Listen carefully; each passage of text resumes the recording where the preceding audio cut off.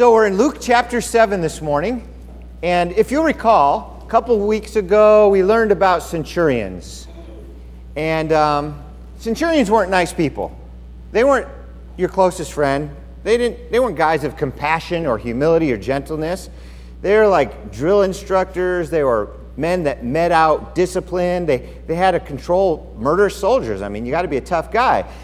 But we met one centurion who's really odd. I mean, he was loving and respectful and humble. I mean, talk about humble. He was so humble that he didn't consider himself worthy to even go talk to Jesus to ask for a favor. So he sent some people to him. And then Jesus, being who he is, decided to go to the centurion's house. So he sent other people to tell Jesus, no, don't come to my house. I'm not worthy to have you at my house. Just say the word and heal my servant from a distance. This centurion was amazing. So I called the sermon an odd centurion. And I just found it interesting that as you read through Luke, you come across a Pharisee after the centurion. And as I read the story, I realized, wait a minute. We got the odd centurion. We kind of got an odd Pharisee too. And then I got to thinking, when Jesus tells stories, and the stories that are recorded in the New Testament, Jesus talking to people and teaching people, he's often just not meeting our expectations. When I say our, I mean first century people. To us, it's like, it doesn't matter, whatever. But to them, he was always blowing people's minds. Talking to people you wouldn't expect him to talk to. They would say things you wouldn't expect them to say, like the centurion, or do things you wouldn't expect him to do. And now we've got the exact same thing. First we saw a centurion, now we see a Pharisee. We would expect Pharisees to be the polar opposites of centurions. Now, I'm going to have to retrain you first, though, before I go any further. Because in Christian circles, Pharisees have a bad rap. Which I guess makes sense because almost every time they occur in the New Testament, they're doing something wrong. But Pharisees, in general, especially in the first century, they weren't the bad guys, they were the good guys. Pharisees had a reputation of being the godly people. If you had in your mind right now, when I say godly, what comes to your mind? A nun? Priest? I don't know. Whatever comes to your mind, what came to their mind was a Pharisee. So today, people think of Pharisees as bad guys, but in that time, they weren't bad guys. Pharisees should have been the exact opposite of a centurion. Centurions were harsh, Pharisees should have been gentle. Centurions were arrogant, Pharisees should have been humble. Centurions were mean, Pharisees were nice. The first century historian, Josephus, so remember, he lived during the days of the disciples, during the days of the Pharisees. He wrote about the Pharisees and the Sadducees. Let me read to you what he said about Pharisees. The cities give great attestations to them on account of their entire virtuous conduct, both in the actions of their lives and their discourses also. What they say and what they do, everybody agrees that they're virtuous. They're good guys. That was the reputation of the Pharisees in the first century. In his book, Wars of the Jews, he wrote this: the Pharisees are friendly to one another and are for the exercise of concord and regard for the public. So what are the Pharisees like, Josephus? Well, they're nice to each other. They're nice to the public. Everybody respects them. They're for peace and unity. Boy, have we gotten a different picture, haven't we, over the years? So the godly men of society, those were the Pharisees. If you wanted to grow up and be godly, you wanted to grow up and be like a Pharisee. They were respected. They were the good guys. Now, there were religious bad guys, too. Those were the Sadducees. Here's what Josephus says about them. But the behavior of the Sadducees one towards another is in some degree wild, and their conversation with those that are of their own party is as barbarous as if they were strangers to them. So Josephus is saying the Pharisees get along, they like each other, and everybody likes them. The Sadducees, on the other hand, they don't even like each other. Nobody likes the Sadducees. Listen to what else he says. They addict themselves to the notions of the Pharisees because the multitude would not otherwise bear them. He says the Sadducees, in some part, have to act like the Pharisees. Otherwise, nobody would put up with the Sadducees at all. Now, Josephus was a great historian, but he was also aligned with the Pharisee party. So maybe he was being a little harsh and a little good on the Pharisees. But hey, he's a good historian. He's the best we got for the first century. I'm going to take him at his word. Everybody said the Pharisees were the good guys, the Sadducees were the bad guys. So now knowing that, when we talk about this Pharisee, right after talking about the centurion, we'll see again a flip side. The centurion didn't meet our expectations. The Pharisee is not going to meet our expectations either. But before we talk about this Pharisee in Luke 7, I do want to warn you to be careful about stereotypes. Zechariah, John's dad, John the Baptist's dad. Zechariah was a priest, a good, godly man.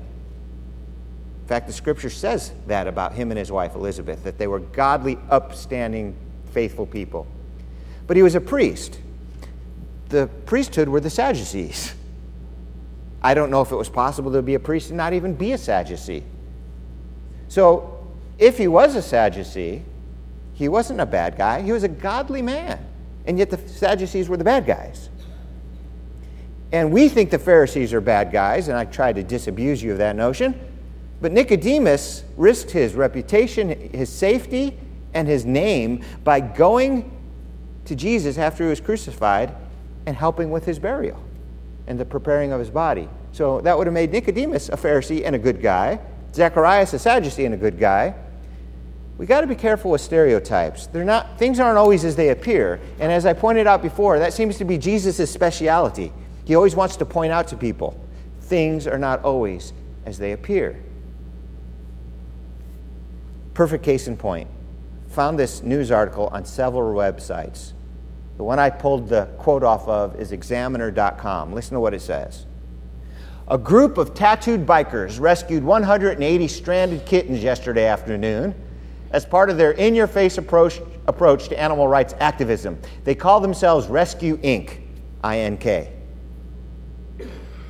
Bikers? Aren't they outlaws and bad guys and tough guys? Can you just see their, piercings and their tattoos and their leather jackets holding a bunch of kittens? Oh, kitty, little kitty. It doesn't fit our stereotype. And yet, these guys are active in rescuing kittens. Bikers are supposed to be outlaws, the bad guys, but sometimes they're the good guys. Some centurions are supposed to be the bad guys. Sometimes they're the good guys. Pharisees are supposed to be the good guys. Luke chapter 7, 36. Now one of the Pharisees invited Jesus to have dinner with him, so he went to the Pharisee's house and reclined at the table. All right, now, nowhere in this story is it going to say the Pharisee is a bad guy. In fact, he just invited Jesus to dinner. That's a nice thing to do. It's hospitality, it's respect. And it says, and he reclined at the table. Okay, they didn't eat like we eat today. We eat like this. We sit at a table and we eat. And it's going to be hard for you to see with the table there, they ate like this. They reclined on couches with their feet up at table level. Now, I don't like that idea very much. I don't want anybody's feet anywhere within my eyesight while I'm eating, especially if they're wearing sandals and have just walked the dusty roads, and they show up at your house with sweaty, stinky, leather after it's been in BO feet for years. So the custom was you show up to somebody's house and they have a servant wash your feet. Then you can have dinner.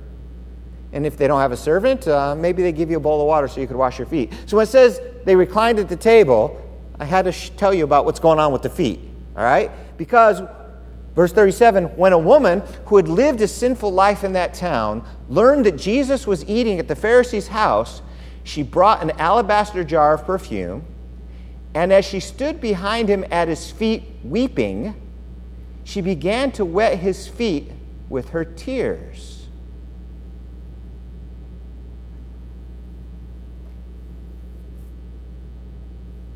What's going on here? Nobody knows.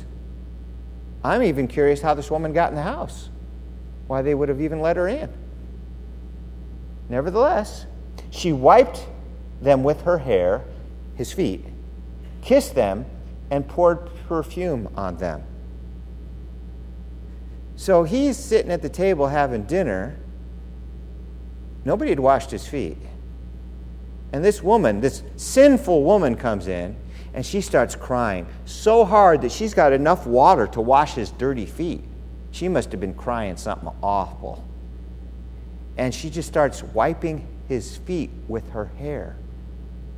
Awkward moment?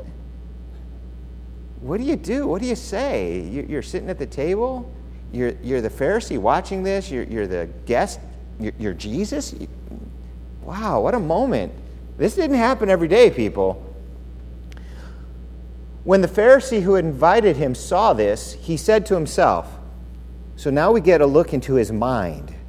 It's cool. God knows people's thoughts, and so we get to see what the man was thinking. He didn't say anything. He was smart enough to keep his mouth shut. But he was thinking something. This is what he was thinking. If this man were a prophet, he would know who's touching him and what kind of woman she is, that she's a sinner. He didn't say anything. He's just thinking. Jesus read his mind and said, Simon, I have something to tell you. Tell me, teacher, he said. All right, a few things here. If this man were a prophet, he would know who was touching him. So he wasn't exactly sure who Jesus was. He was doubtful, but he was offended. If he was a prophet, he would know who this woman is. Yeah, so? What's the point, Mr. Pharisee? Are you saying it's wrong for a sinful woman to cry on your feet and wash them with her hair? You know, I've read the Torah several times, the Old Testament. I've never found that prohibition in there anywhere. Thou shalt not have sinful woman wash your feet with her tears and hair, thus saith the Lord. It's not in there. So what's he offended about? It's kind of how we get today. We get all judgmental and up in people's. We may not say anything. It may just be in our mind. We're offended at their behavior as if their behavior was sinful. This is nothing wrong that Jesus is doing here. But there's something the Pharisee's doing wrong right now. He's judging. See, he's loathing this woman when he should be loving this woman. Now, centurion, you'd expect to beat her and throw her out. Pharisee, you'd expect to get her up and put her at the table to eat with the family. But oh no, he's too holy to have a sinful woman in his house. And she certainly shouldn't be touching a prophet. He is just so religious that his religion has made him hate people. Tell me, have you seen that before? There's a church that gets on the news every once in a while. They hold up signs, all fags will go to hell. They protest at soldiers' funerals. These are haters. What has their religion done for them? It made them hate people. Wow. Religion's not, and then people say religion's bad. Religion's not bad. People are bad.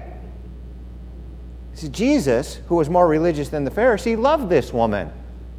It's funny that the same religion, they were both Jews, one resulted in love, one resulted in loathe. Very interesting. Well, I tell you, Jesus in the Bible story has always given us the flip side of everything. The centurion wasn't what we expected, and this woman's not what we expected. And either the Pharisees' response isn't what we expected, or Jesus' response isn't what we expected. Everything's confusing now. I mean, the text calls her a bad woman. It says she's sinful. Well, use your imagination. You know, not too many options. Jesus all mortified? No. Is he all offended? No. She's a sinful woman who is now showing such great respect for Jesus, such love and faith. Her tears, why is she crying? She probably knows exactly what kind of woman she is. And she probably is regretting it. She's remorseful. She's repentant. She's coming perhaps to the only person on the planet who can help her. She is so lost, so mired in her guilt and shame. Maybe this prophet can help me. The Pharisee would have thrown her out. He should have been able to help her too. Thank God Jesus was there. He knew how to deal with this situation the right way. Her act of service to Jesus was pure humility and love. Now, I got a question. Why does she have to wash his feet? Why weren't his feet already washed? Because that Pharisee didn't have enough respect, enough decency, enough courtesy to offer Jesus water for his feet. So on the one hand, he invited him over for dinner. On the other hand, he doubted who he was and didn't give him water to wash his own feet. What's up with that? This idea of washing feet, it's lowly work. And who wants to do that? That's, the slave's job. And like I said, if you don't have a slave, give them water, let them wash their own feet. You're not going to stoop down and wash somebody's feet. So this is happening towards the beginning of Jesus' ministry. I wouldn't be surprised if the disciples are there, or at least some of them. Maybe Peter was there, Simon Peter. But at the end of Jesus' ministry, something similar happens. All the disciples and Jesus get together for supper. It's Passover. They recline at the table. No servants, it's just the disciples. So we got 13 dirty feet. What's Jesus do? He takes off his robe, gets some water, kneels down at the feet of Peter, and starts to wash his feet. And Peter's like, no, you can't wash my feet.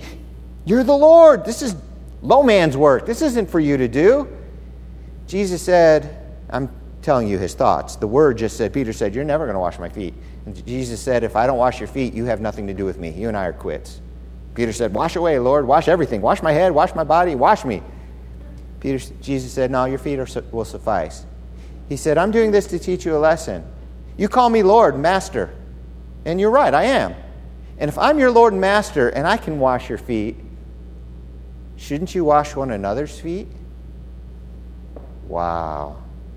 Do you realize God became a human being and washed dirty feet? Because the disciples were too proud to do it.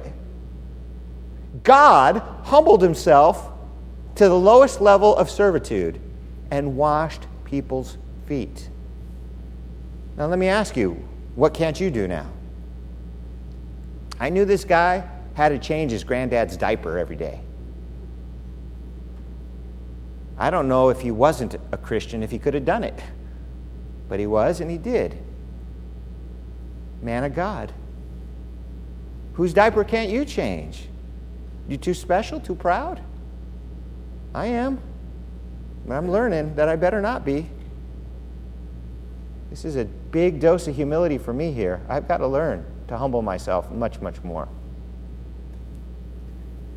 So, most people see this story about that woman because she features prominently, but I'm thinking the story's not about the woman at all. I think it's about the Pharisee.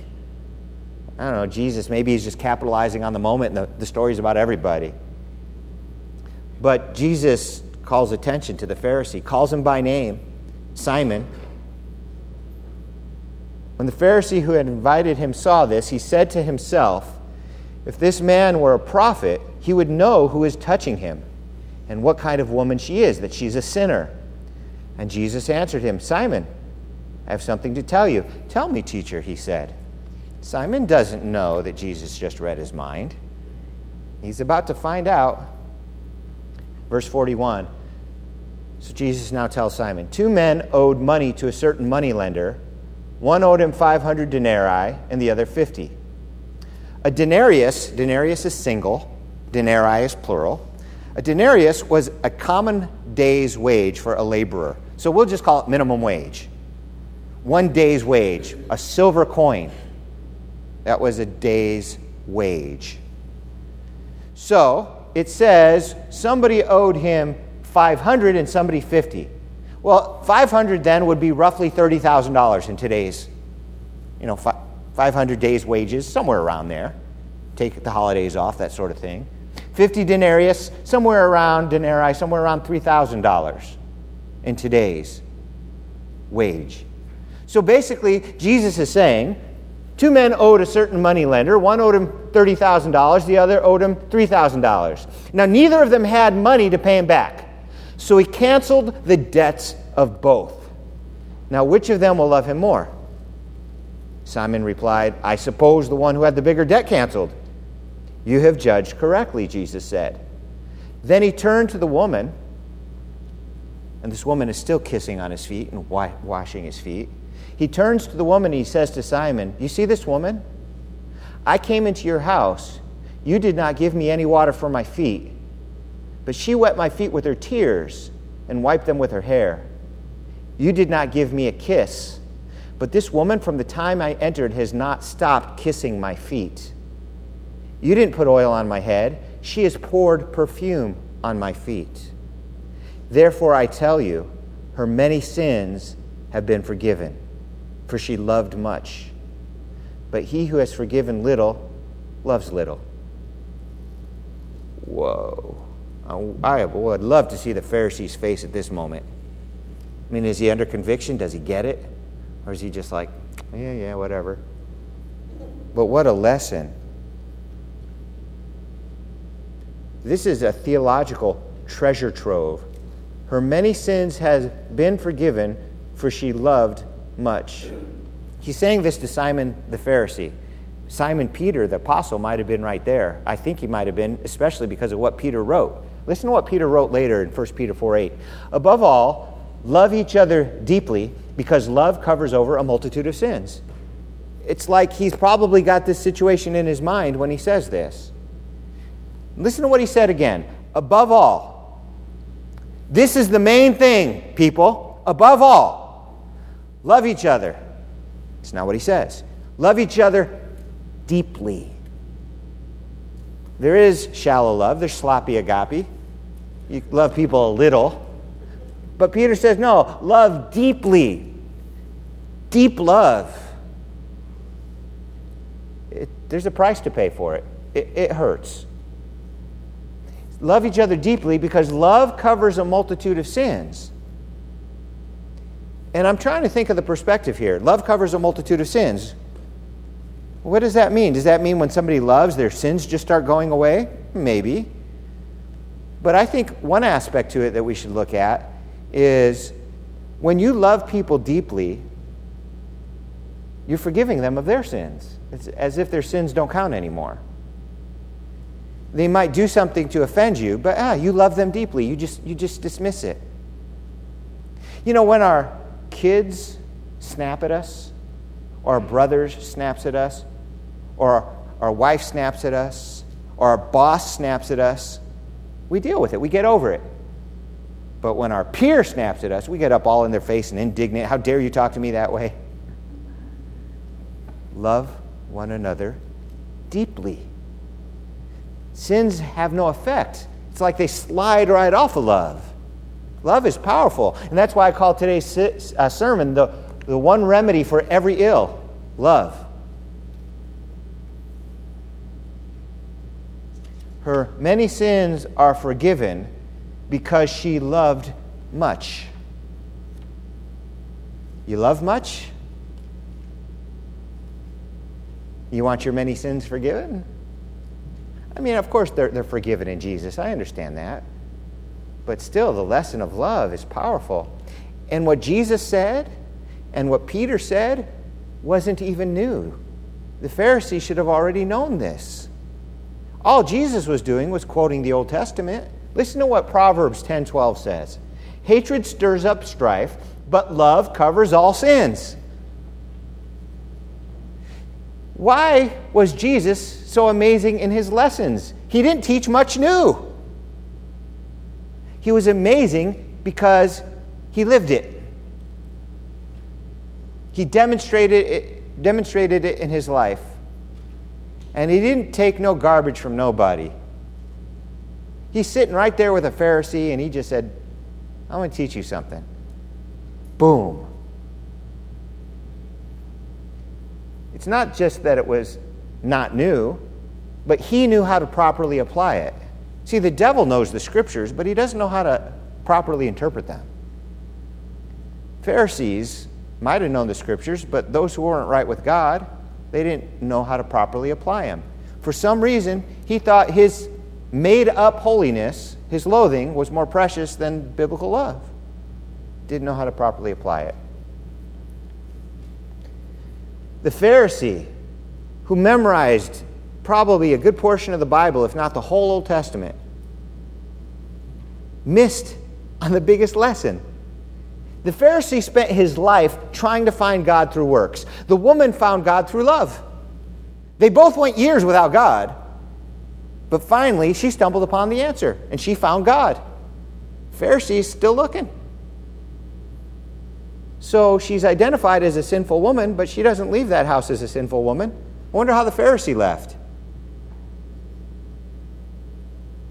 Yeshua's brother, Jesus' brother James, wrote this.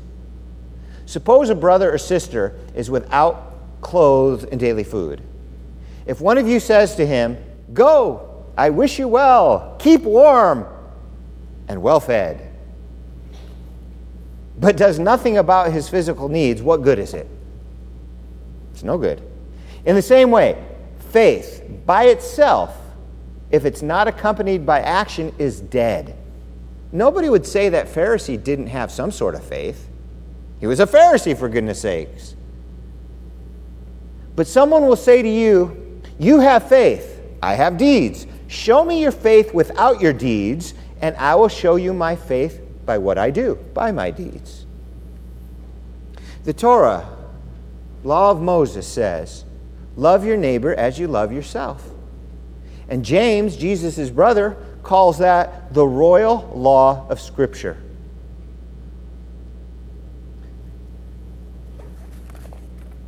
So I guess the only thing I want to send you home with this morning is that one thing. Love. Go do it. Just go out there. Love one another deeply. You see that box right there? We put that out once a month. This is a special box because the money that goes into that box is specifically for those who have needs within our congregation.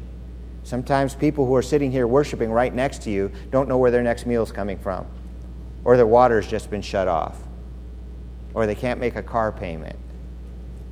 That box blesses them. Love one another deeply. That's one way to love. Overlooking when people do you wrong, that's another way to love. Praying for people, it's another way to love. Serving in the church.